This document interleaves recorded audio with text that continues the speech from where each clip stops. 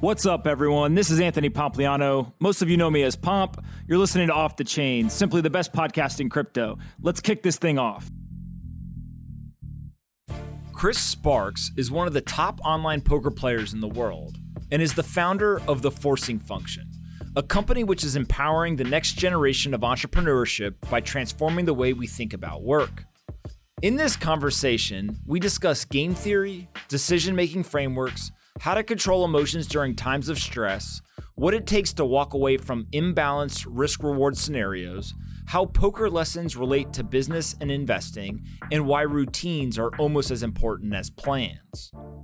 I really enjoyed this conversation, and Chris's episode is super timely given all of the economic uncertainty that investors are facing today. Also, don't forget, I don't just produce the podcast. Every morning, I wake up and I write a letter to over 40,000 investors.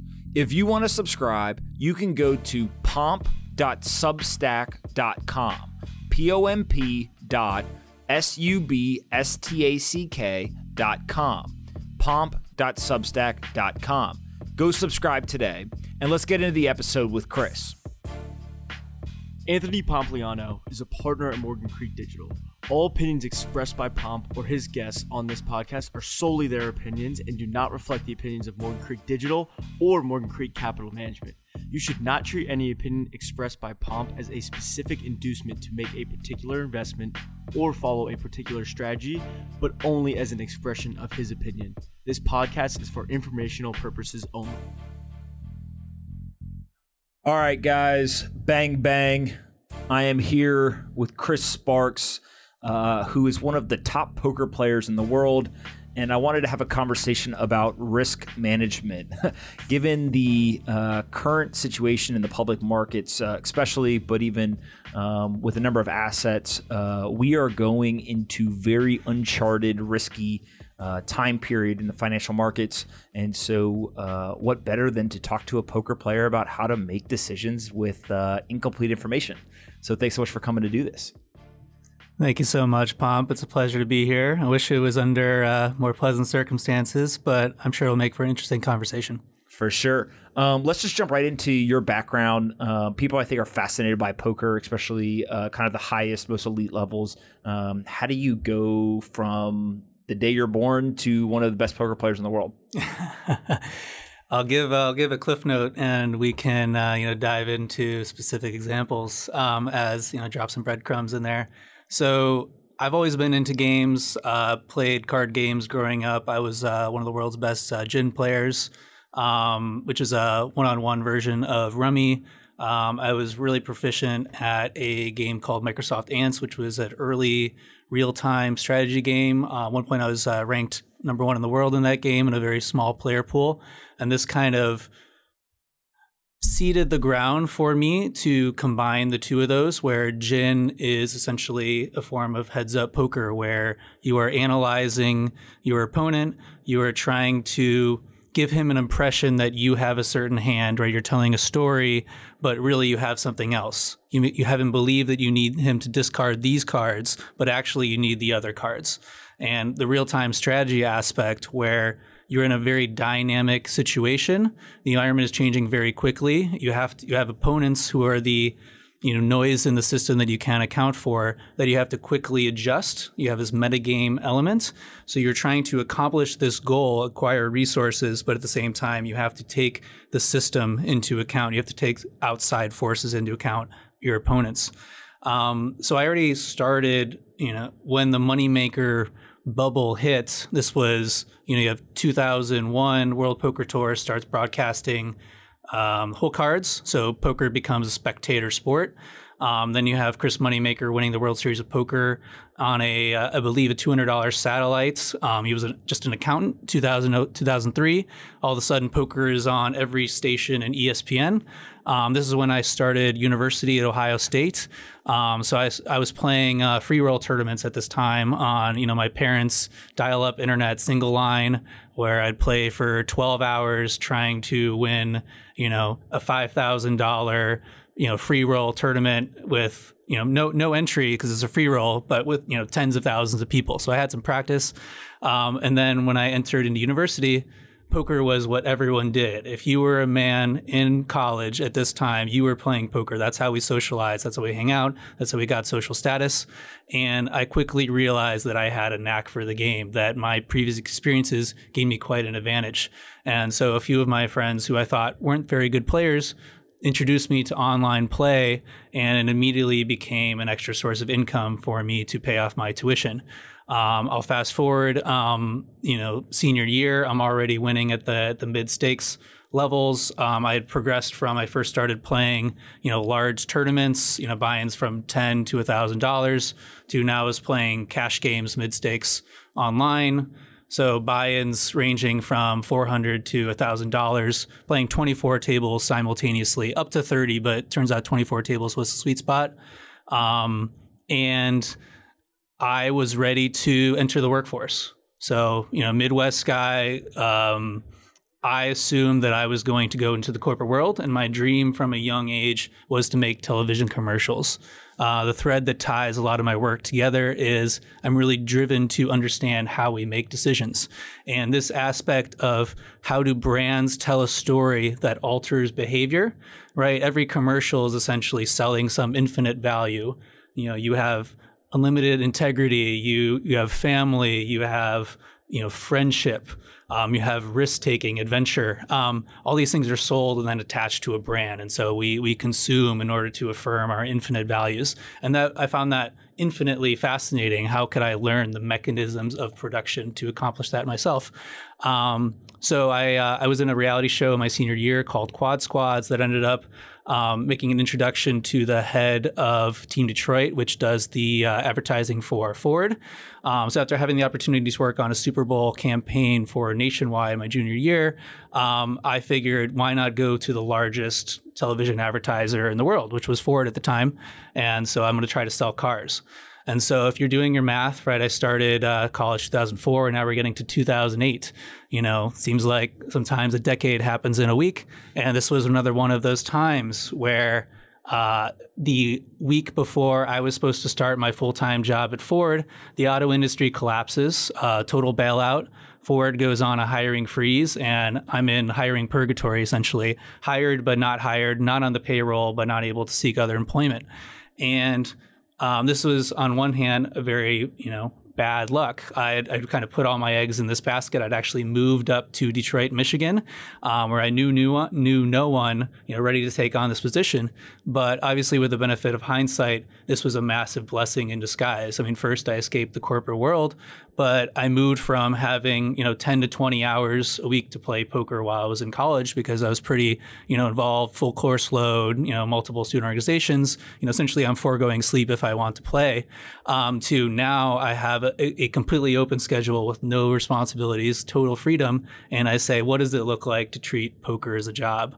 And it becomes an 80-hour a week thing. And within a couple years, I'm ranked in the top 20 online players in the world.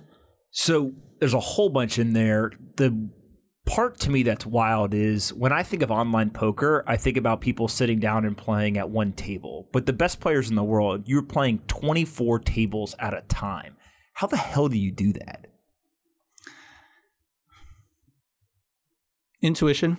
It's a fuzzy word. My definition of intuition is internalized experience.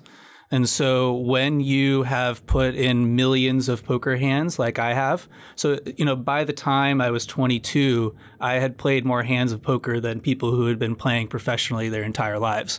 Mm-hmm. I have seen it all, and my pattern recognition is extremely good. I'm very, very sensitive to nuance, to the difference between signal and noise. There's the classic study that, we're thinking in terms of information, bits of information, where we are taking in millions of bits of information, but we have a hard cap of our working memory, and that we're only conscious of a couple dozen of those million bits. Mm-hmm. And so the power of this internalized experience is that I know exactly what information I need in order to make decisions.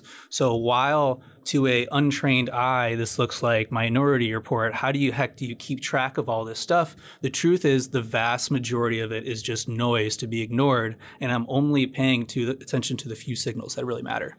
Got it. And so let's walk through poker in general, because really I want to have a conversation about your experience as a poker player with those millions of hands of poker.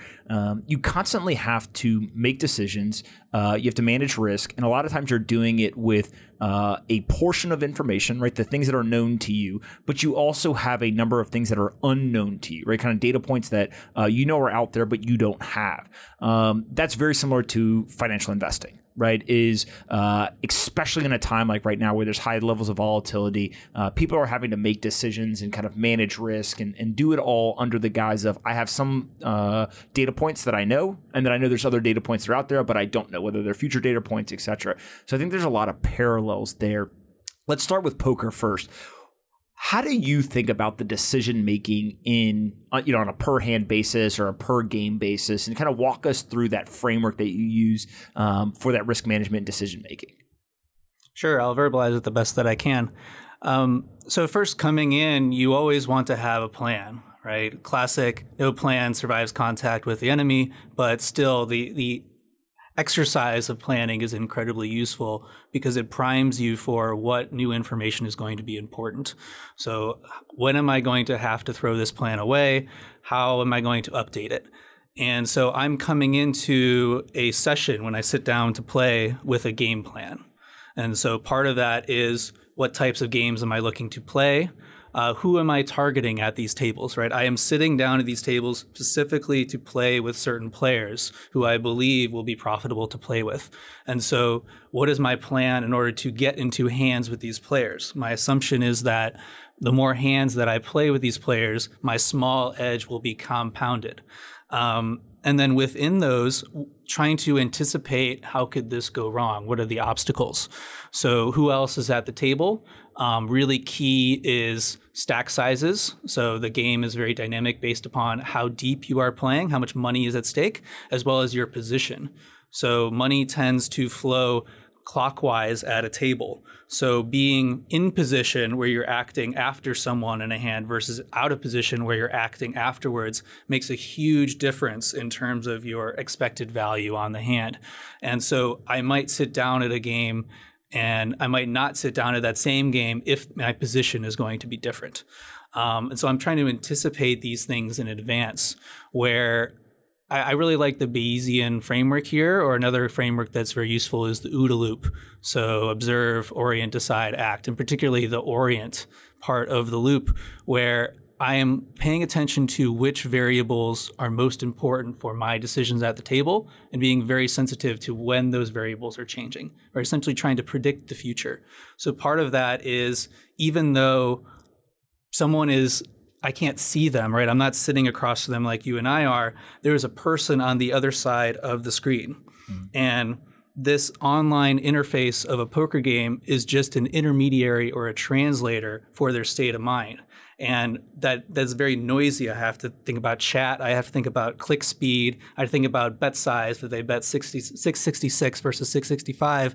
All of these things can matter in the right circumstance, but it's all compared to a baseline. Mm-hmm. So you look at classic studies, say like Paul Ekman's work as far as lie detection, and they always talk about a baseline where no behavior matters except for compared to a baseline.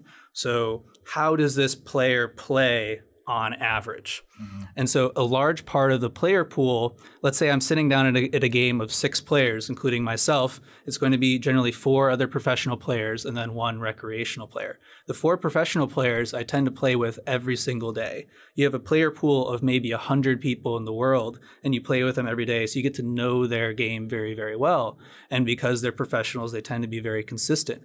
But consistency can also be a downside in that they become predictable. So I have a baseline of these players at the table, and I'm sensitive to conditions that might cause them to deviate from that baseline. Most of my attention is directed towards the recreational player, where I'm quickly trying to thin slice them into an archetype. How is this player going to play on average? The 4 classic archetypes, if you have a 2x2 grid, it's tight, loose, passive aggressive. So my strategy against an opponent who's loose aggressive, playing too many hands and playing them very aggressively, is going to be very different from someone who's playing too many hands and playing them passively. Mm-hmm. And so once I have them into a bucket, I can predict their decision making pretty accurately, and I don't need to be as nuanced. So yeah, I mean that's a kind of a sample as far as sitting down with the game plan. At the same time that I'm trying to track the state of mind of everyone else's table at the table, I'm trying to track my own state of mind, because this is dynamic throughout. If I'm giving myself a grade A through F on what's my decision making ability, trying to correlate that at any given time so that if I start to slip, I have a stop loss. I cut off the damage at the source. So sometimes I sit down planning to play for a long time, and I play for 15 minutes and I cut it off, I stop. Other times I'm like, I'm just going to sit down and check it out, and end up sitting down for 16 hours straight. It's very difficult to predict in advance, and it's part of the success is just showing up and being ready for what comes.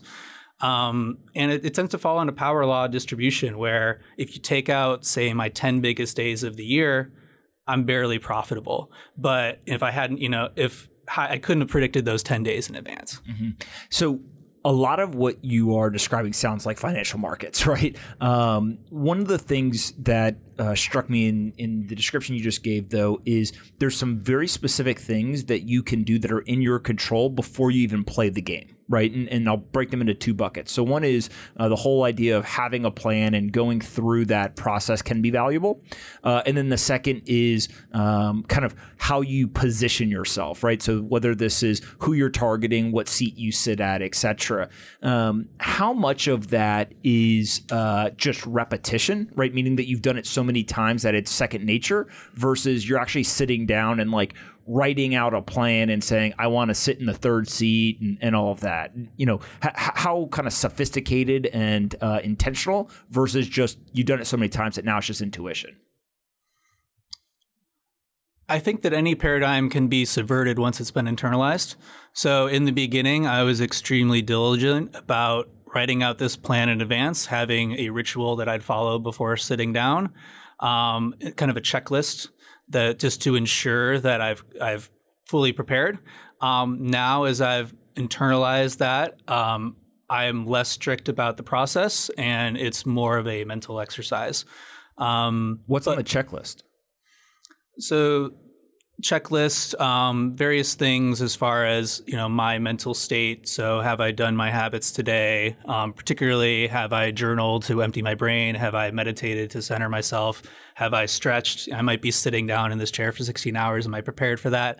Do I have enough water? Have I eaten? Just like basic, am I ready for a big day if this becomes a big day?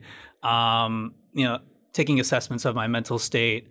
I'll ping my network as far as how are the games looking, what to expect, is there anyone I should be keeping an eye out for, playing on one site versus another, trying to get an idea for the landscape, and then I was having music picked out in advance, so having a playlist that I'll roll through that kind of keeps me in flow. These sort of just basic checklists, like am I ready to play, and it's kind of going through this ritual almost increases my discipline just by going through it, because I'm primed, hey, this is important. And then, I'm scanning the tables, and while, I'm trying to get on them, because, sometimes I have to wait in order to get on the game. Some games, they have a waiting list, so people need to leave. Other times it's the first one to click, kind of a high frequency trading situation. There's some lag time where I'm not immediately playing 24 games. I ramp up to it. Mm-hmm. And it feels to me like a lot of what you just described is very focused on your emotional and mental state, right? So understanding that it's not so much the exact decisions you make as much as it is putting yourself in the position to make good decisions, right? Once you get into the game, so you've figured out what tables you want to sit at, you're in the right seat, you start to play, you've identified who the professional players are, who's not, etc. How do you think through the actual evaluation of the cards you have, the cards that are on the table, the cards that other people may have but you don't know what they have, and kind of that framework of you have some of the information but you don't have all of it, and a lot of it's out of your control at that point? Cool. Well, I'm going to try to bring it a little bit out of the abstract at the risk of losing a few of you guys who have less experience in poker, but, pay attention to the principles rather than the specific terms. So I'll walk you through a hypothetical hand and the things that I'm thinking about. So let's say that I decide to enter a hand, that the hand reaches, exceeds my minimum threshold for entering the pot, which is going to go up exponentially with my position. So from the earliest positions, playing a very tight range of hands, and as I get to the later positions, and especially the button and the small blind, if there has not been any action, my hand range opens up quite a bit. So sometimes, in some cases, 5 times as many hands. So that position is that important. And if someone else has entered into the pot before me, obviously trying to think about what their range is. Playing online for a regular player, some cases I'll have enough hands to know an exact range that they have. And so I'm limiting the potential universe of all of the hands they could have. We call this the potential range, down to a smaller set of that range, so that they can only have one of these hands because they have done this. And then as the hand progresses, so we see a flop, there is to simplify, I'll use a specific example. So let's say that someone opens from early position, and so they have a tight range of hands, and I'm in the big blind, and so I have a little bit of money in there, and I'm closing out the action. Nothing else can happen after me, so I'm actually calling a wider range of hands. And the range that I'm calling is pretty well known to, let's say we're playing against a good player, so a little bit more predictable. And there comes out a flop. And so I'm thinking about, how does this flop interact with their range versus my range? If it interacts with my range on average better than their range, I'm going to be aggressive regardless of my actual holdings. My holdings don't really matter all that much. If I win, it only matters to the fact that my bluffs don't need to work as often. I have additional equity in the hand. I'm entitled to more of the pot. It's kind of a fail-safe if things go wrong. But I'm not playing my hand as much as the hands that I could be having. And so if it comes out with a flop that's better for my opponent's range, something with high cards, the worst would be something like ace, king, queen. I'm generally going to be playing, very tight passive, folding a lot because I can get myself in a lot of trouble. The most expensive hands are second best hands, and playing passively because, as we say, my range is capped. I cannot have the best hands and he has all the best hands.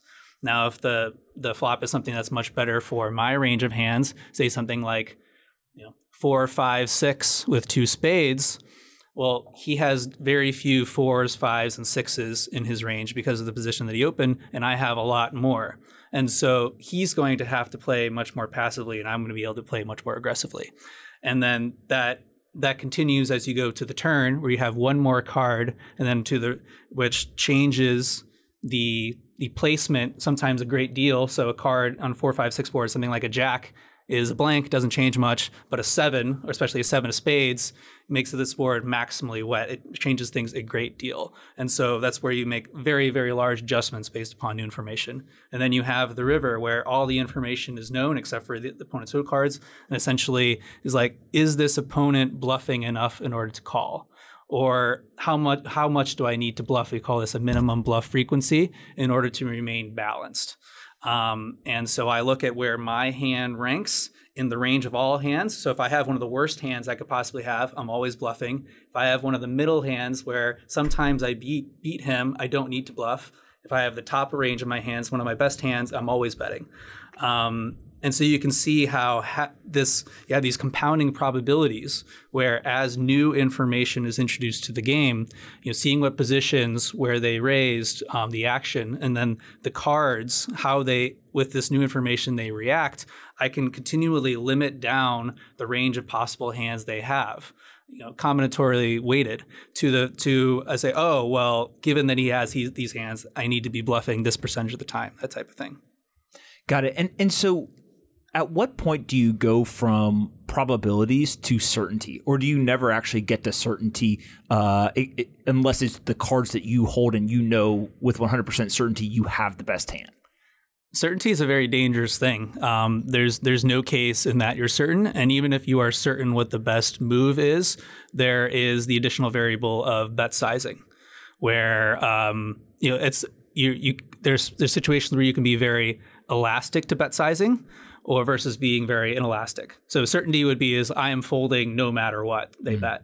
And elastic is, well, if they bet a lot, I might have to fold. If they bet really small, I might have to call because you're getting a better price. For example, if someone bets half the pot, I only need to be right 33% of the time in order to make a profitable call. This is something that's very, very difficult for non-expert players to internalize, is you can be making these decisions where we're so weighted, like, it is or it isn't, like, well, I called and he had it. It was a bad call. There are calls that I make where I know I'm going to be wrong 90% of the time, but I still have to call it. And it's very difficult to know the difference between, I'm wrong, he has it 10% of the time and 20% of the time. And to get that feedback that you were wrong, but still believe in what your system's like, hey, that was the right call because I was getting a very good price. That's a very, very important skill. And that kind of goes into the intuition of the numbers, where I don't know the exact percentages for a lot of these situations, but over time I've built a very good fingertip feel for them. And so this idea of price is really interesting, right? I've never really heard somebody describe, especially poker, that way, where you're making decisions and the probability and price create a equation that ultimately drives the decision that you make. And immediately my mind jumps to like financial assets, right? Obviously, you might buy a good asset at a great price, or you might buy a less than good asset at a really, really great price. And either one of those could be a good or bad decision, depending on when you do it, the future price movements, et cetera. So there's a lot of analysis that goes into it. In the game, how do you control yourself mentally and emotionally when you are given the feedback of bad decision? I kind of put that in air quotes, meaning that you lost a hand or somebody bluffed you or whatever happened, but it still fit within the framework that you had, that you made a sound decision. Like what is that kind of control mechanism that you use in order to make sure that you don't kind of lose faith in your decision making and frameworks that you use? That's a fantastic analogy. Yeah, there's no good or bad investments without price included. So something could be very cheap and be a bad investment, and something could be very expensive and be a good investment. It's all about underlying value. And there's a lot of people who go through life saying, is this a buy or sell, and don't actually look at the price. And so in a poker sense, it's very, very important to be process-oriented rather than results-oriented, because results in poker and in the markets are extremely noisy, and we can make good decisions and have bad results, and vice versa. And so, as you said, we still want to be taking new information into account. And so this is where that concept that I introduced earlier of range comes into play, is that I have an expectation that this player, based on the actions they have taken, has one of these hands. There's a composition of this range. It's X percentage value hands, X percentage bluffs. And the only information that is useful for me is information that disproves this range and that it falls outside of this range. They show up with a hand for as a bluff that I didn't think they could have, or they bet a hand for value that I didn't think they could bet for value. And that means, well, my assumptions were wrong here. And that's when I adjust. I think the key to improvement in anything in this world is tightness of your feedback loops. Mm-hmm. That you make a decision and ideally you get immediate feedback. How does this change the assumptions that you use to make this decision? And so that's how I'm reorienting myself, is I was bluffed, but they had a hand that I thought they could bluff me with. That doesn't tell me anything. But, I didn't expect that. And I want to have this part of my brain light up and say, that's fantastic. I have just learned. This is very useful. So even if I'm wrong, not making the same mistake twice, right? I've already paid tuition. Now I need to make the right adjustment. Got it. And so in poker, I'm just thinking out loud here. So you've got, let's call it 6 people sitting at a table. Each person can provide a certain number of variables to your decision making, right? You describe some of them around the chat, the speed of clicking, the bet size, the position at the table, all these different things. And so, I don't know, let's say there's 10 variables that each player times the 6 players at the table. That's add a couple orders of magnitude. Okay, explain. So you mentioned the visible examples, but there's many examples that are very invisible. Okay, like what? Hyper situational things. So I would introduce the concept of centrality here, which has an analogy to Buffett's circle of competence, that players have certain situations that they're most comfortable in, where they've solved it. They know they have a good strategy that works, and this becomes a crutch for them, and that they continually try to stay within this circle of competence. And so if you can shift the field of play, think about maybe a basketball game where teams prefer to slow it down versus run on the break, and you take them out of their comfort zone, you put them into situations that are central for you, but not central for them, meaning that you have more experience and insight into the situation than they do. You studied it more. And when people get uncomfortable, they make bad decisions. And that's a lot of poker playing, is forcing people into making bad decisions. And so that's where a lot of the variables come into play. It's essentially combinations of these variables and how do players play in very specific situations. Got it. How do you think this overlays with the financial markets, right? Like there's very obvious kind of comparisons, right? If you think of just there's a potential prize and I have to make a number of decisions that go into what price am I paying, kind of what's my downside risk, what's my upside potential profit. There's other players in the market, et cetera. But how do you, coming from such a high level in the poker world, think about the crossover to the finance world? I mean, we could do a whole episode on that. I'll give a couple highlights that maybe we can dive into for today. So one that I always love to talk about is people always forget that there's someone on the other side of the trade. And so when you're playing poker, the most important thing is who else is at the table. So you can be a little league player, but if you're at a T-ball league, you're the MVP. And a lot of being one of the best poker players, which my definition is who's winning the most, because why else are you playing? Everyone's, who's the most skilled? They're like, well, all that matters is your bank account at the end of the day. That's why you're playing poker. And the best poker players in the sense are the ones who are playing in the best games, because it's relativistic skill. And so, I mean, that gets into a whole nother rabbit hole around, online, where, you're taking the games that are there and trying to get into them versus live, where, it's much more soft skills in cultivating relationships and getting into games where, you might not be good, but the players are worse. Putting that aside for a second, thinking about who is on the other side of the trade and understanding them deeply. What are their motivations? So at the poker table, a lot of people think they're playing to make money, but they're usually playing for some other purpose. They're playing for diversion. They want to gamble. They want to test their skills. And if you can figure out what their internal driver is, their id, you can predict their decision-making in some interesting situations. And the same thing in trades, knowing what people's risk threshold is, what their targets are, what information might they have that you don't, what is driving their decision-making, are they motivated? Everyone's motivated, but what are they motivated by? All of these factors where you need to understand the other player, the person on your side of the trade, you understand their position, their mental state better than they understand their own.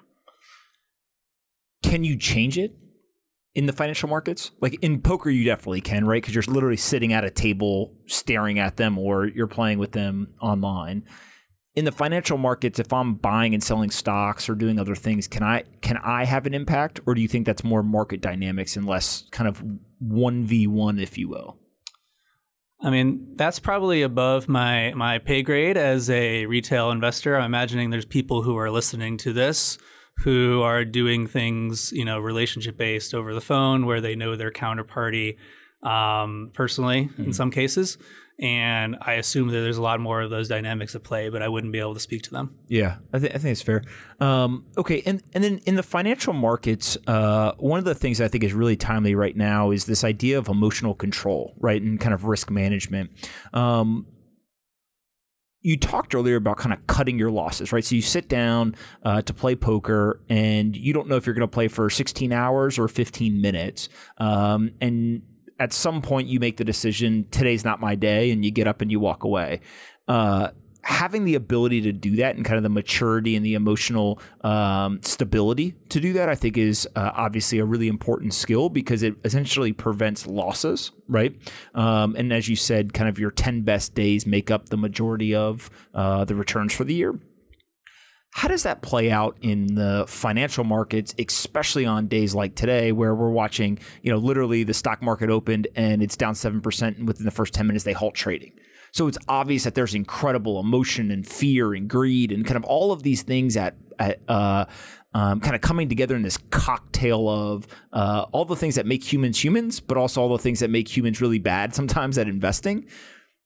You've spent your entire career trying to avoid or sidestep that stuff. How do you think about it? I mean, this one is so timely and is so in line with what I'm thinking right now. A post I'm releasing this week is all about this. It's called The Perils of Over-Optimization. And The perils of over-optimization, okay. As in optimization being a trap. In, let's say, peace times, we're always trying to perfect things, our systems, our routines, our tools. And when we're in war times, sorry for the bad analogy, all ththose things go out the window. I mean, who cares what our task manager is? Like, who cares, if our emails are well formatted? I don't need to do my full routine today. Like, everything goes out the window. And that's a problem because you need to practice like every day is game day. And you don't know when you wake up what the day is going to be like.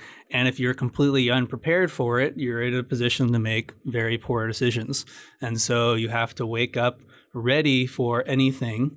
And, hopefully you're pleasantly surprised and say, well, okay, I can go back to, doing the things that I would normally do. Or you're ready for, hey, this is what we were waiting for. Now is the time to take decisive action. But that happens through preparation. And the antidote to this over-optimization is showing up and being consistent. And those are the best systems and the best tools and structures for your day is that you show up every day that if today is game day, you are ready to play. Mm-hmm. Elaborate on that a little bit, right? Because I think that it's very obvious when you talk about it from a poker standpoint of like, I'm making the choice to sit down and I'm going to play. And if it's my day, I'm going to play for 16 hours. If not, then it'll be a short period of time.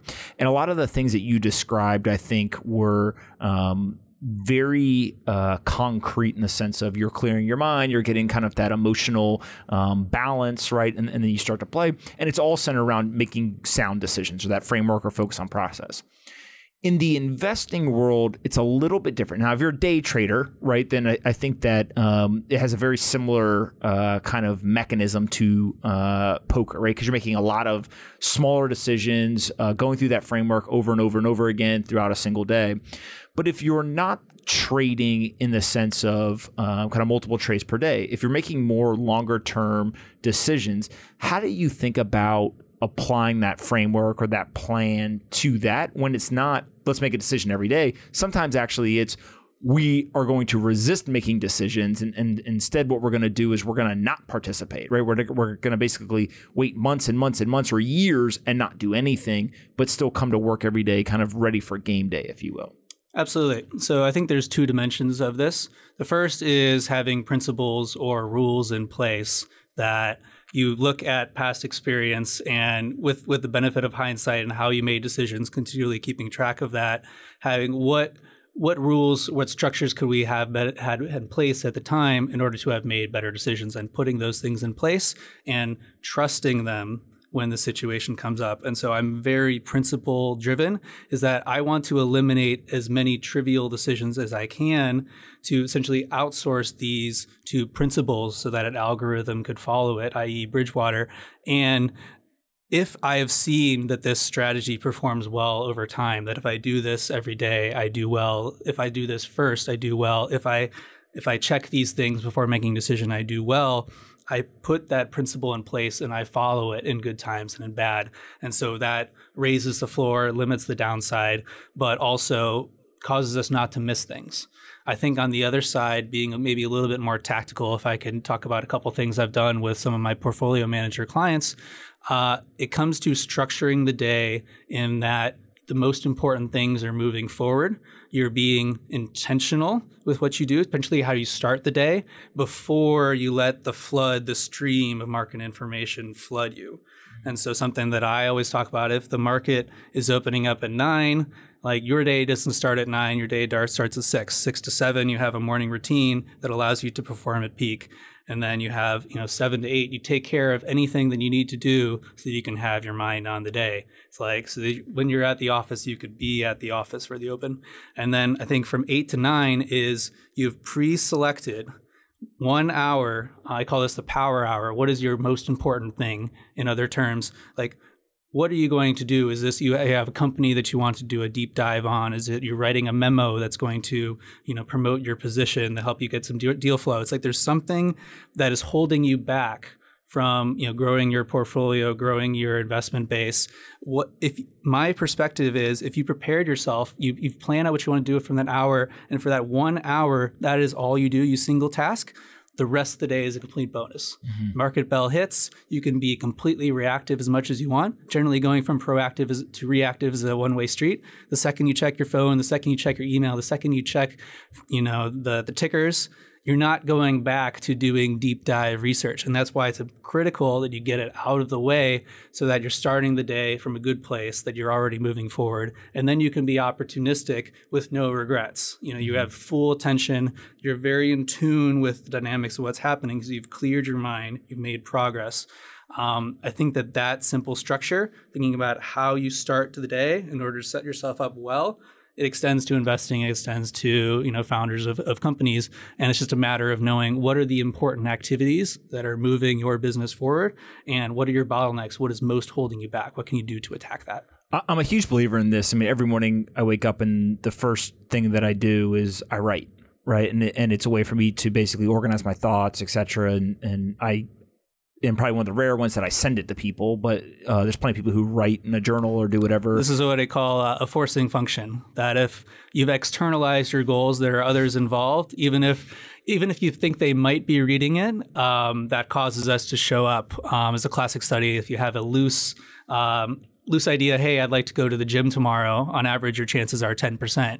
And you can continually raise that percentage as you add more forcing functions into place. Or if you get to the point where, hey, I'm meeting this specific person at this specific time at the gym, and we're going to do this workout, you go from 10% to 95% because you're going to show up. Yeah.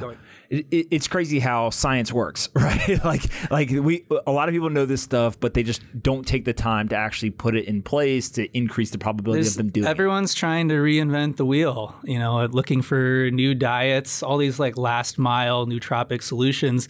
Like the right ways of doing things haven't really changed much in 4 decades. They're just not evenly distributed. Yeah. The planning part, I think most people say that makes a ton of sense, right? Put together your plan, clear your head, be ready for whatever comes to you that day. What comes to you that day, though, can drastically throw people off. And so it's kind of the Mike Tyson, everyone's got a plan until they get punched in the face. Today is a great day to have a conversation about getting punched in the face. Last night, oil dropped 30%. There was multiple circuit breakers that have gotten hit both in the futures market and the stock market. We have seen the interest rate of or the treasury yield drop to 0.5%, right? I think all of the treasuries now are below 1%. For the first time in history. Just like, this is like, we're in a heavyweight battle. There's been a lot of first in histories recently.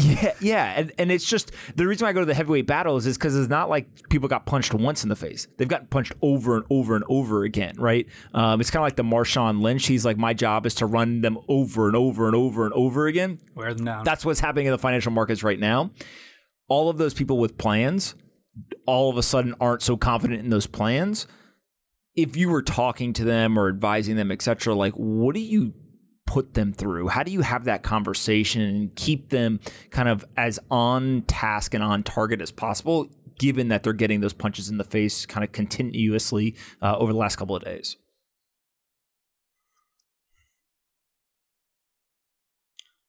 So maybe I can propose a framework, maybe a visual interface, where we're talking about managing one's emotional state in the face of quickly changing circumstances.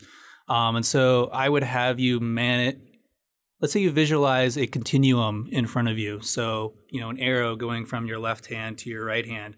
And one that we could do would be you have your parasympathetic nervous system and you have your sympathetic nervous system. So sympathetic, essentially fight or flight, heart rate pounding out of your chest.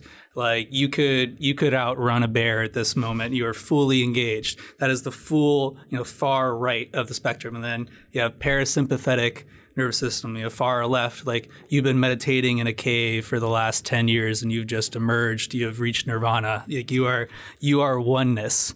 And thinking about where are you on this continuum at this very moment?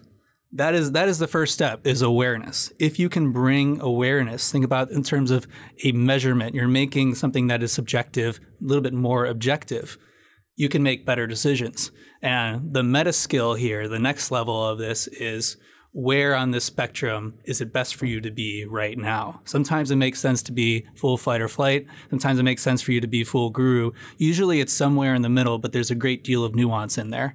Another one that I would propose, and maybe we could talk about making this into another 2x2, would be you have fully confident on one side. You 100% know the right move. You're a maximalist. You're all in. You're leveraged if necessary. No news that could come out would ever change your mind. You have 100% priors. You are certain in Black Edge terms. You have the far left, which is hypercritical. Every new piece of information that comes out flips your mind. You are on the razor's edge, a straw breaking the camel's back. You are extremely critical of your own thinking processes. What have I been missing this whole time? How have I gotten myself into this? You're maximally critical. And at the same time, it's like recognizing where are you on this spectrum. Some of you listening today might be fully critical. You're thinking about, man, I should have acted sooner. Why didn't I see this coming? What do I do now? Everything is getting out of control. Maybe today is the day where you can recognize I need to shift more into confidence. Like, this hasn't happened before, but similar things have happened before. Generally, best decisions are made by looking at base rates, by taking the outside view. Like, what previous experience do you have to shed some light on this situation? Who can you talk to? When you've made decisions in the past, when they've gone well, what have you done? When they've gone well, how have they gone poorly? And can you do a pre-mortem in that to prevent yourself from making a bad decision today? Think about, if I made a terrible decision today, if I overreacted, if I made the wrong move, how did I fail? And not doing that. Yeah. And I think this idea of measuring failure is really important, because one of the things that I see this play out all the time in investing is really around, if I sell today. Right. And the way that I always think about it is baby boomers are a great example. So I had this tweet storm over the weekend where I basically said baby boomers basically started saving when they should have been investing over the last decade, and have just started to invest when they should have been saving. So the whole idea is baby boomers had two core assumptions. One was that the financial system was bulletproof in the United States, and two was that their greatest asset was their home.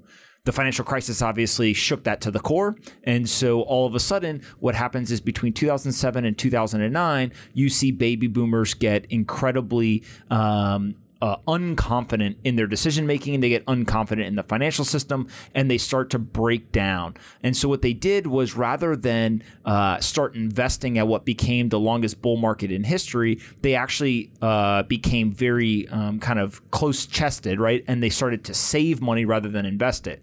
So as they're saving the money, stock market explodes, right? They're not exposed to that upside. Well, over time, they realize, hey, maybe I shouldn't be saving. I should be investing. This thing has been running like crazy. 2015, 16, 17, and 18, 19, they start saying, maybe I should be investing a little bit more. And so what do? They start to get a little bit of exposure, then more, then more, then more. And they start to realize, oh shit, I'm behind my financial goals.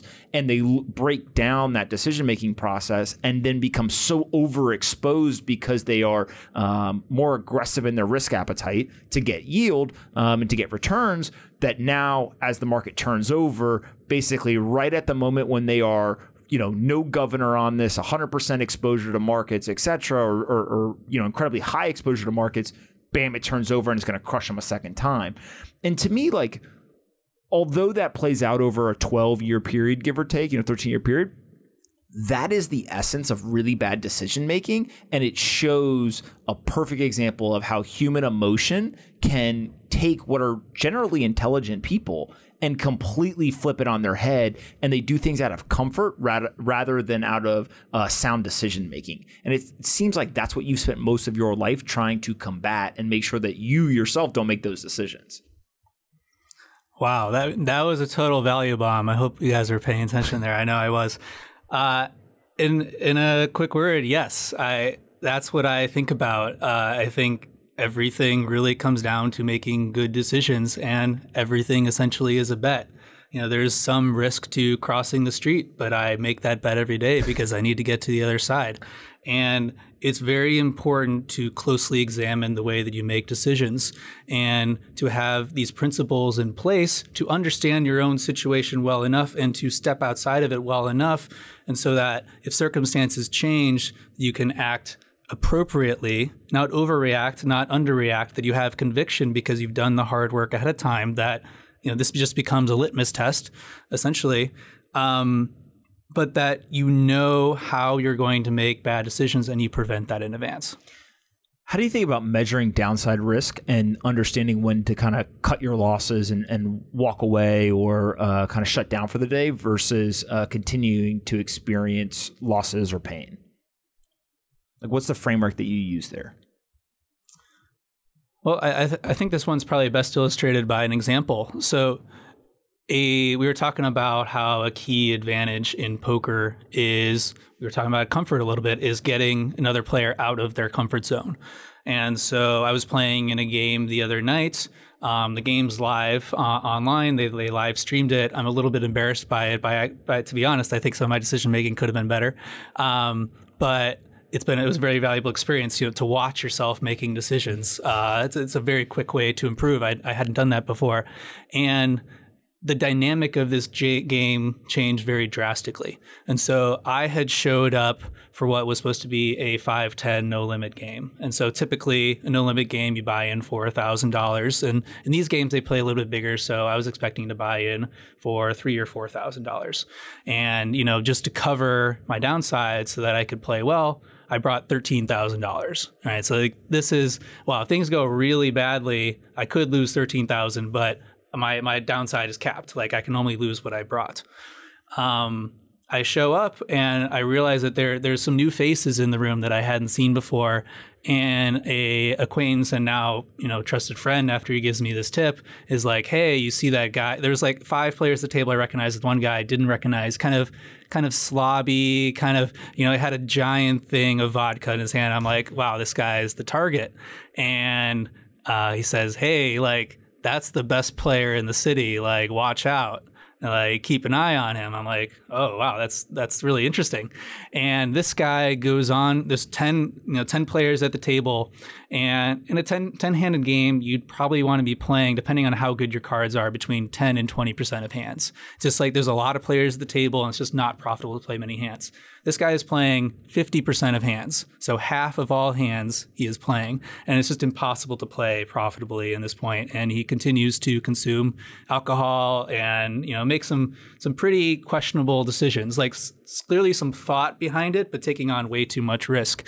And because he's losing and, wants to try to get back to this even, right? This is a theme that occurs a lot in investment as we think about, we're down. How can I get back to where I was before? He keeps trying to raise the stakes. And so it once was a 5-10 game because a 5, 10, 20, 40, 80, 160, 320 game, where now we are playing for 30 times the stakes that I had shown up for. And some hands, these are some amongst the biggest games I've ever played. And I clearly am undercapitalized for this game. I didn't bring enough. And so I'm trying to think of my own strategy is, well, should I put all my money on the game because there's clearly a really big opportunity here. But if I get unlucky and I bust, then, I have to go home. And, I've blown my load. I have all my chips on the table. And so, trying to play that dynamic strategy when these are dynamics that are so different. And what was very apparent to me, these are very, very skilled live players who are used to playing in very dynamic environments and very large games. And it has shifted from a situation from was completely in my comfort zone and very underneath my control, where I know the exact strategy to, is like, I don't really know what the exact strategy is in this game. And these guys have made it more central. Like, they understand these dynamics better. They're clearly playing really badly fundamentally, but they're just going to be in situations that they know well and I don't know at all. Mm-hmm. And so it reached a point where I said, well, even though on paper I know I have a large edge in this game, today I don't think I have a large edge. And so at a certain point, after about 6 hours, I said, hey guys, it's been fun. The stream had ended at that point. I said, I'm going to go home and sleep it off. Normally in a lot of these situations, I would have been up until 6 a.m. playing with these guys, because this is like a once a month, once a year potentially type game. These guys could, win and lose six figures in a night. But I said, hey, given these dynamics, I don't think they're favorable to me, and I'm going to make the smart decision and step away. And so I think maybe giving that example illustrates, some of the things that I would think about. And part of it, I guess, is really understanding that even though you might be the better player at that table, right? And maybe that's accurate or close to accurate. Being the best player doesn't always mean that you're going to go home winning. And so it's understanding not only the skill set of you and all the other players at the table, but also the environment and your comfort level, and kind of multiple variables there just not lining up. And so you decided to walk away. Exactly. And that's really why keeping identity small is very important. And, I've had issue, and everyone has issues of thinking, I'm the best. And, my results show that on average, I am probably amongst the best, if not the best players. And actually, I would assume that some of these players have won quite a bit more than me, but just in games that I don't know about. And it required a humbleness of saying that, hey, in my environment, particularly online, 6 max cash games or a typical 5-10 game where I have a lot of experience, I would play against any of these guys any day of the week for as long as they would sit down with me.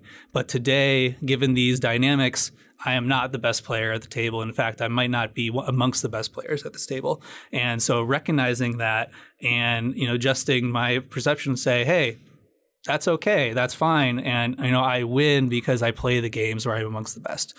So I tweeted this quote earlier today, and I actually didn't have anything to do with you coming in here, but now it makes a lot of sense, which is basically, one of the big rules of risk management is to make sure that you never blow yourself up. You always you don't ever get to a situation where you can't live to fight another day. And essentially that's what you're talking about here, was even though there is potential high payoff, the I'm going to go home without any money is not a good kind of risk reward trade-off. And so walking away ends up being the right decision to make.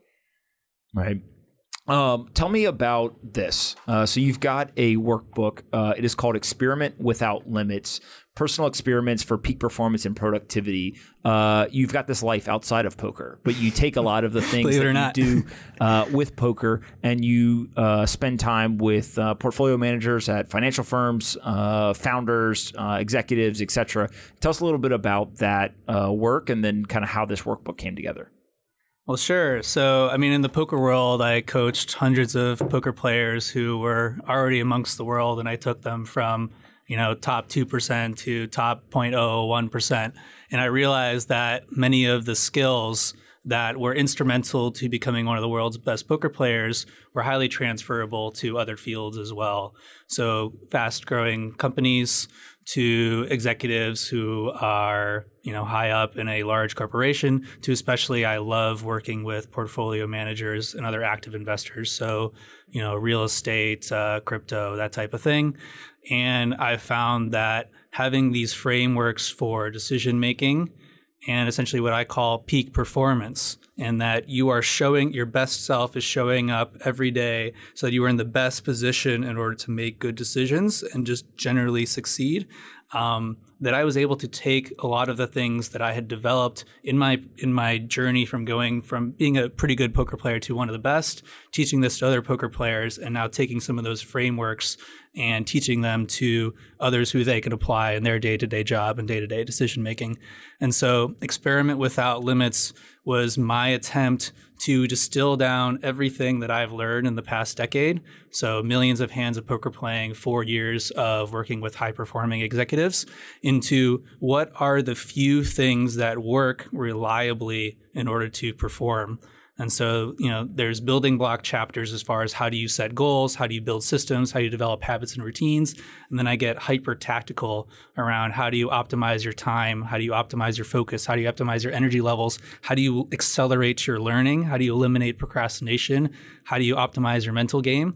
There are principles in there that are distilled down, and then I break them into what I call experiments where you can follow this step by step and implement this into your life and see the results for yourself.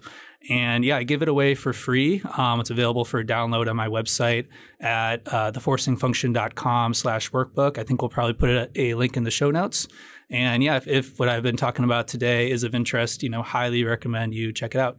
Can you tell us a story about somebody that you've put through the program and kind of like has wild results? Because it's one of these weird things where I think when people hear like, oh, you shouldn't procrastinate, right? Or, oh, you should like focus and you should prepare. Like, it sounds stupid, but then when people actually go through something like this, they're like, holy shit, my life can change, right? The results of what I am doing can change. So maybe can you tell us a story of what kind of what you've seen and impact it can have?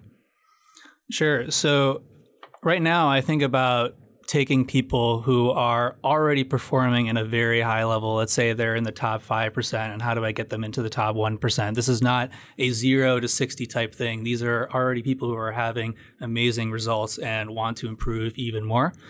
And I'll give maybe an example is on the outside, it looks like this person has everything put together, right? I don't want to get too specific about clients just to protect their anonymity, but they have everything put together. No one would ever guess that they think of themselves as a procrastinator, that they don't really stick to their routines, that they wake up and just kind of do whatever they feel like, or don't really have a good plan, that they're constantly getting distracted by Twitter or on their phone. And at the end of the day, they just don't feel like they're very effective. Like from the outside, it looks like everything is going well and they're getting the things they need to do done, but they're not moving the right things forward. They're not doing the right work. Their time is not really a reflection of their priorities. And some of those priorities are being neglected completely, whether it's their health, whether it's their family, whether it's their relationships, and in some points their business. And so I think about what are the habits and systems that this person needs to put in place in order to make sure that they're moving forward in all these right ways. And once we start collecting data together, what's working, what's not working, we can identify ways to double down and accelerate that progress. Yeah. How much of it is doubling down on kind of what they're good at and ignoring the things they're bad at versus trying to cut out the things they're bad at? Cut your losses early, double down on your winners. Really? And so it's if you know that, hey, I procrastinate a lot, but when I'm hyper-focused, I'm incredibly effective at what I do. Do you basically then say, look, forget about the procrastination component. Let's figure out how do we get you in that hyper-productive state and just double and triple down on that? 100%. So focus means being focused. And so pick one thing and focus on it. And I will compress this down to a book title, which is The Goal. And this talks about the theory of constraints, or the notion of bottlenecks, that everything is a linear process. And along this process, there is one point that is most holding up going from input to output. And so you said, maybe for this person, it's procrastination. Maybe it's they're not planning. Maybe it's that they don't have good eating habits. Maybe they're not getting the right level of sleep. Maybe they have too many distractions. Their work environment is not supportive, right? I try to be a detective and suss this out of them, because what people think is the problem is never the problem, and try to uncover what is the bottleneck, what is most holding back progress.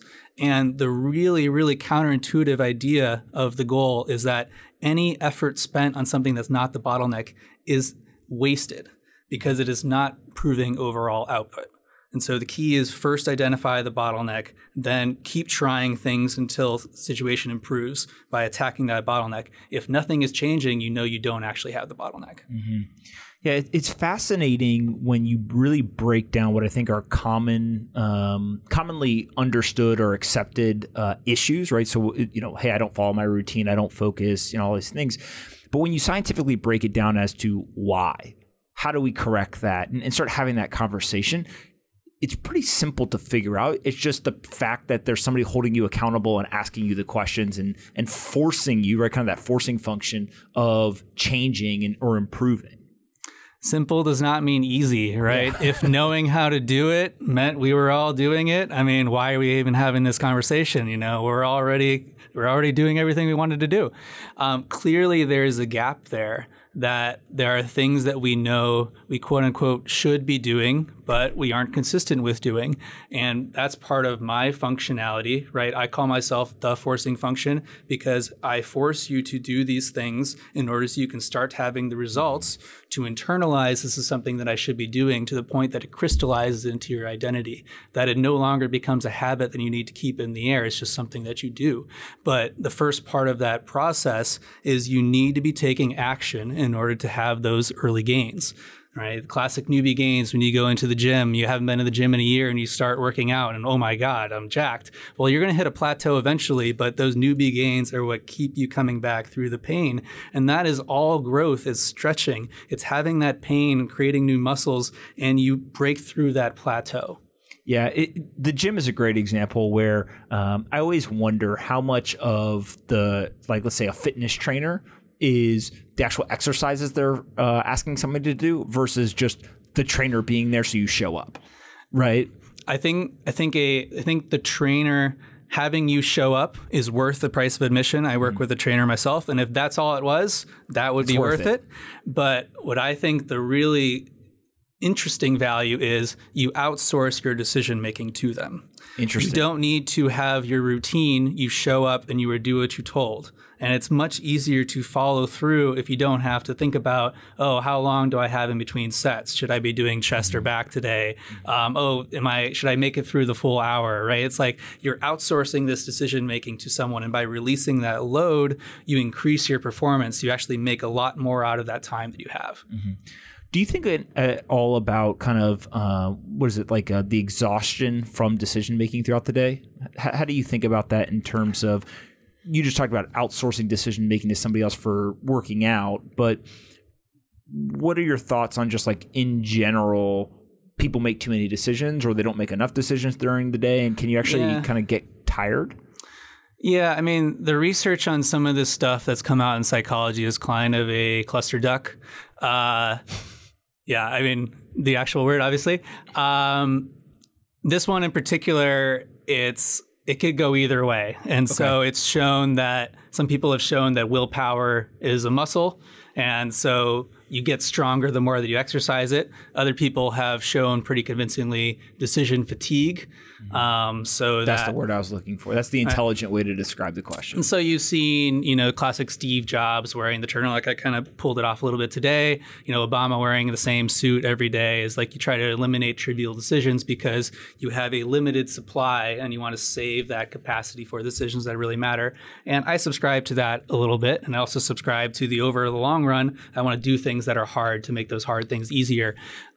It's inconclusive, and the latest findings, which who knows how long the Lindy on in this is if you believe that you have unlimited willpower, you have unlimited willpower. If you believe that willpower is limited, you have limited willpower. So in some cases where the science is unclear, you choose a belief that's most helpful for you taking action. I love it. What are your thoughts on Bitcoin and crypto? Oh, this is where I get into speculative territory, pun intended. I think most people listening to this will know more than I. I will only say personally, I've had large positions in the past, and I intend to have large positions in the future, and I have no position currently. No position. Oh, interesting. Why no position? We live in very interesting times. Things that are generally uncorrelated over long time scales can become hypercorrelated on shorter time scales. I am of the perspective, again, limited, many of you know more than I, that crypto at the moment is performing as a risk-on asset, and we're in a risk-off environment. I'm very bullish on Bitcoin's long-term prospects. Potential prospects, exactly. Yeah. And I intend to be, a large holder in the future, but at this moment, I am not.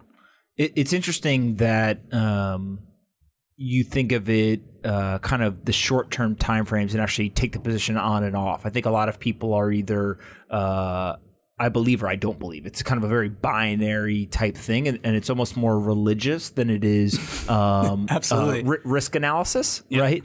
And so it's refreshing to hear somebody who basically says, no, actually, I can be a long-term believer and a short-term, maybe not a non-believer, but just a bear or a neutral party in the short term, even though it is in contradiction to my long-term belief.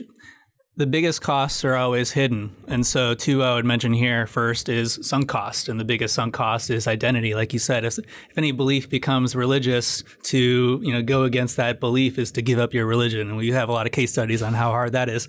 So someone is invested and so they stay invested, right? So someone is uninvested and so they stay uninvested because they have a sunk cost of identity. The other one is opportunity cost, is I have a limited amount of capital to invest. And so anything that I am invested in, this could be time, money, energy, relationships, etc., are resources that are coming away from everything else. You and I having this conversation right now is coming at the expense of everything else that you could be doing. Everyone else could be doing different things instead of listening, but they're here with us, and that's amazing.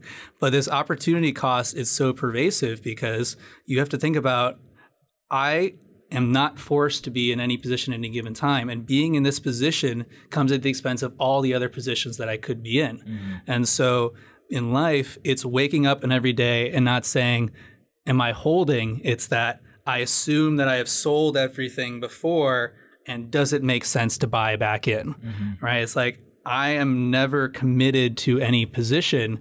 I continually buy back in, right? I reinvest with my in relationships. I want to keep showing up. This is the meme that Joe has pulled up here is when you buy the dip, but it keeps dipping, which I think is kind of your point, right? Exactly. You have to update with new information, and that could lead you in both sides today. So I think keeping in mind both of those, the sunk cost and the opportunity cost, it's important to be rational, to keep identity out of it. And if times are changing, change with them.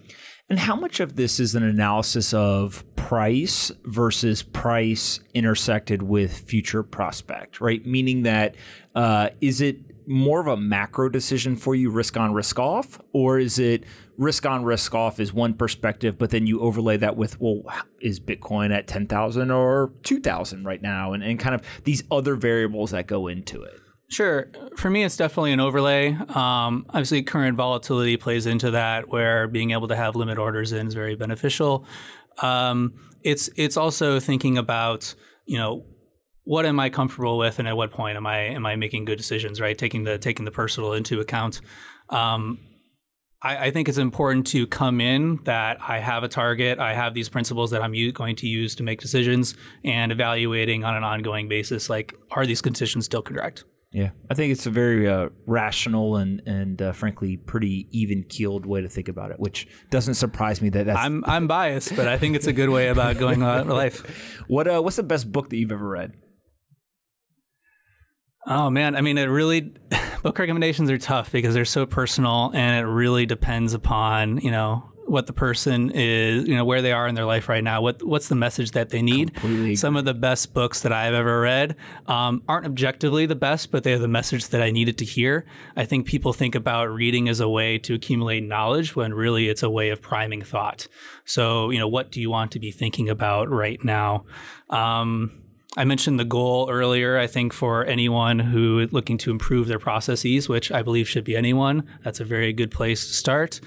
I read House of Morgan very earlier this year. I think Chernow is a fantastic writer, anything he's put out. And if you want to understand, the history of the financial system, generally seeing where we've been, all of this has happened before in some sense, you can have a better understanding of what's happening in the present, because we're a little bit too close to it in a sense.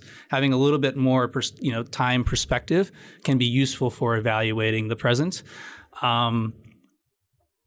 As far as best book that I have read all time, The book that I reread every year probably qualifies. It's one of those old school self-help classic that's been in and out of print for 50 years. It's called The Magic of Thinking Big. The Magic of Thinking Big? The Magic of Thinking Big. And, it kind of has some of that Dale Carnegie feel where it's a little bit folksy, a little bit dated, but the message is so, so important.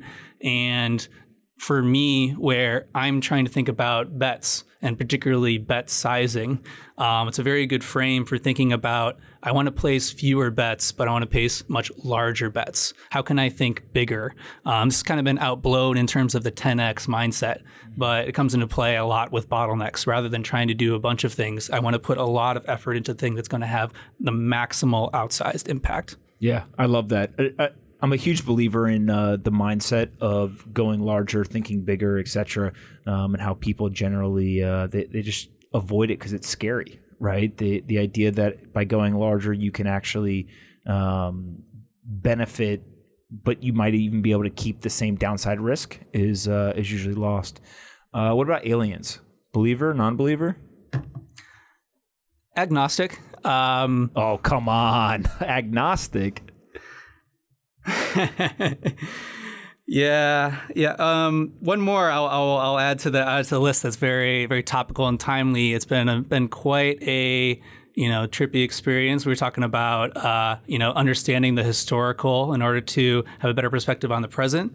The book is called The Hot Zone by Richard Preston, and this is about the Ebola outbreak in the 80s. Interesting. Some interesting parallels there that you can see in terms of headlines and otherwise. And so reading that in parallel today has been very, very interesting experience. Really recommend that one if you're looking for what do I pick up today, while you're hopefully not sitting on a plane, maybe sitting on a beach.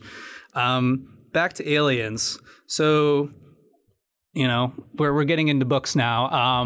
One of the biggest red pill moments for me last year was reading the Three Body Problem trilogy. It's been coming up a lot in the hacker communities, and I ignored it. It's like the writing is not amazing. It's like stick with it. And the ideas are so good, and the perspective is so big, and it goes through many dimensions and billions of years, and always out to the further reaches of the galaxy.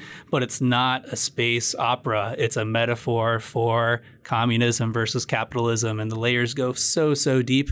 And part of it is the perspective that aliens are other forms of life forms that just took a slightly different branch on the evolutionary tree, and due to different outside constraints, turned out very differently. That we breathe oxygen, that we have skin, are made of meat. All these things that we completely take for granted are just a function of the constraints of the primordial soup that we were formed in. And so for me, it's very clear that there are other beings who we might even construe as gods. You think about typical, Flatland, a fourth dimensional creature coming through the third dimensional is kind of analogous to if you had a sphere going through a page where it just looks like a expanding and a decreasing circle, where something like that would be so beyond our comprehension, we wouldn't even know how to explain it. That there are clearly many physical dimensions out there, and that the universe is a very, very big place. You think Fermi type calculations. It's very possible and even probable that there is some form of life form out there that we construe as alien that exists. And I think as augmentation, genetic, and otherwise becomes a thing, that will become a very interesting conversation in the coming decades as far as what is this definition of human. And we might have aliens amongst us who started human. That might be one of the best answers I've heard. Good. I should write it down. It is. It's a great way to look at, question the definition of alien, question the definition of us, right? And also how those two things relate over time. I mean, that just opens up the whole rabbit hole of language and fuzzy definitions where we're trying to communicate right now, and I'm using words and hopefully we're pointing to the same thing, but that many times language is a limiter of thought. And by trying to put a label on something, we put blinders on. What one question do you have for me to finish up?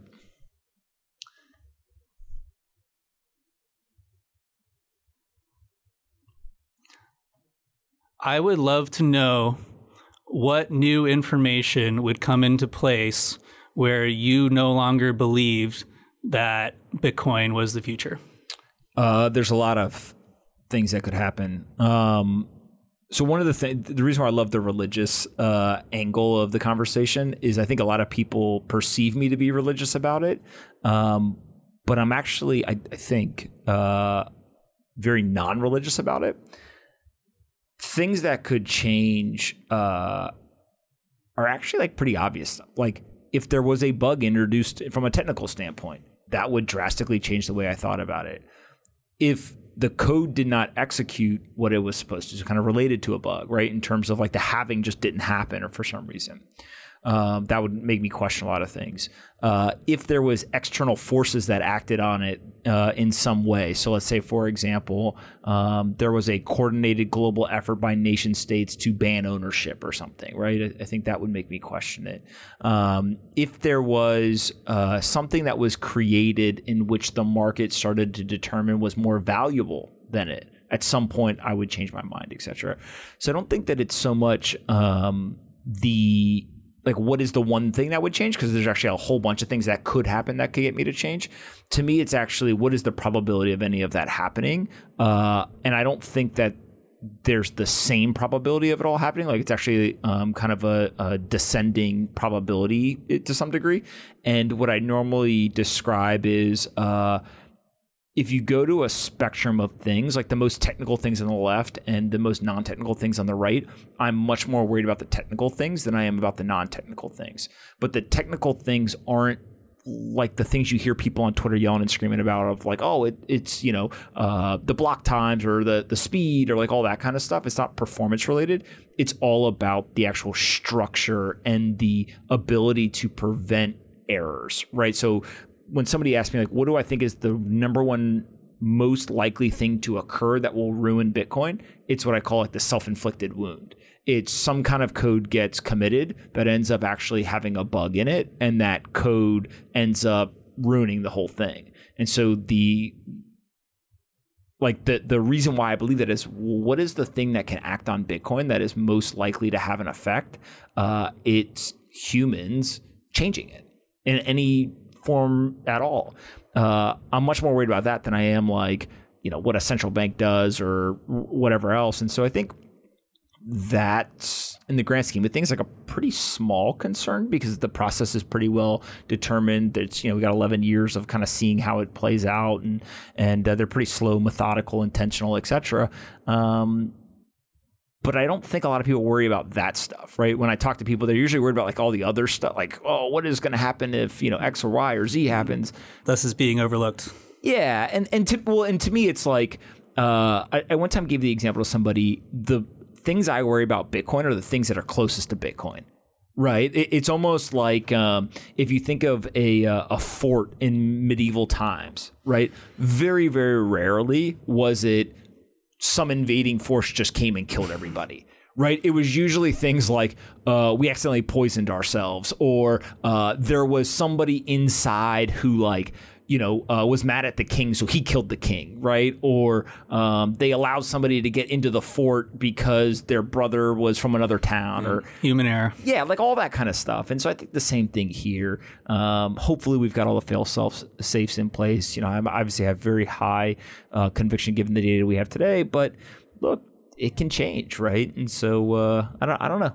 We'll see what happens, but it's one of those things also where like at some point you're just like, look, this is what I believe, right? If it changes, I'll let everyone know. But like reminding everybody every day that this is what I believe, people are just like, if you stop telling them, they're like, wait, do you not believe that anymore? And you're like, no, I'll let you know if I change my mind, but not yet. That's really fascinating, and it touches on this interesting idea of being able to change your mind and not getting entrenched in your current position, that if circumstances change and knowing what those circumstances are, that you're ready to change, classically called, strong beliefs, weakly held, where there are some people who do change their mind, but because they have this identity that's been built around this position, they become full hedgehog, how do you switch from a fox and, not make those who are following you for this very specific opinion that validates all their own beliefs upset. It's a challenging thing in this world that's hyper-connected, driven by social media, et cetera. And I think it'll be a continually interesting one. And those are changes of beliefs that I am particularly sensitive to and weigh very highly. Is if someone has been pounding the table for a decade with a certain position and all of a sudden they reverse, that's a really big signal to me. Yeah, it's you see this in politics all the time, right? Which is basically like, well, they don't actually hold positions. Well, here's the two examples. So I'll go both sides of the aisle because we have examples right now of each.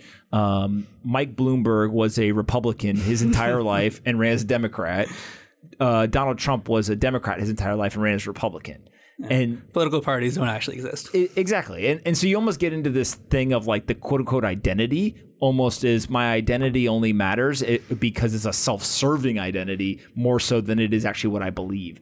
And I think that being able to separate when is identity like truly identity, like I actually believe this stuff, I'm identifying with it, etc., versus I want you to believe I'm this person because I identify this way. Cognitive dissonance is a hell of a drug, right? If it's change my beliefs or change my behavior. Whew, changing my behavior. All right, where can people go get the workbook, find you, etc.? Man, this is so much fun. I feel like we should do this again sometime. So if what I said today resonated, if I've gotten you so far and perhaps I can get you to come along a little bit deeper, highly encourage you to check out the workbook. So my company is The Forcing Function, and that can be downloaded for free at theforcingfunction.com/workbook. Some of the books and articles that I mentioned today, we'll throw some links into the show notes as well. I think this concept of bottlenecks is really important because there's likely something that's holding you back that's invisible to you. And so in that realm, I've created a free quiz that you can take that's called the Performance Assessment. And so that's theforcingfunction.com/assessment. And the goal of taking that quiz is to eliminate what is most holding you back. I can be hit up on all the major social media. Take your pick. My handle is always @SparksRemarks. Go get the workbook. Very simple. I've had the chance to look through it. And when you hear workbook, by the way, some people are going to be like, oh, what is it? Like 2-3 pages, like a worksheet. This is like a legit book with like all kinds of information, quotes, workspace, a lot of different, like I'll call them tasks almost, and things that you can go through. There's like a daily planning template, etc. So it's 100 pages, and every word in those pages has been carefully chosen to keep it as short as possible. This is the page we're going to show people. There's literally all kinds of graphs and charts, etc. So go and get this. But thank you so much for coming, man. This is awesome. You got a way of thinking about the world that I think more people could benefit from. So I appreciate you coming in and sharing that. And hopefully people stay safe out there because the markets are not going to be their friend for the next few days, I don't think. Absolute pleasure. Thank you for having me. Hey, everyone. Pop here. If you like this episode of Off the Chain and want to help us take crypto to the top of the Apple, Spotify, and other podcast charts, please do us a favor and rate, review, and subscribe. To review, simply go to the Off the Chain homepage, scroll down until you see the 5 blank stars. Taking 15 seconds to fill those stars in and leave a quick review goes a long way in helping us take the entire crypto ecosystem to the top of the charts. I appreciate you listening and see you next time on Off the Chain.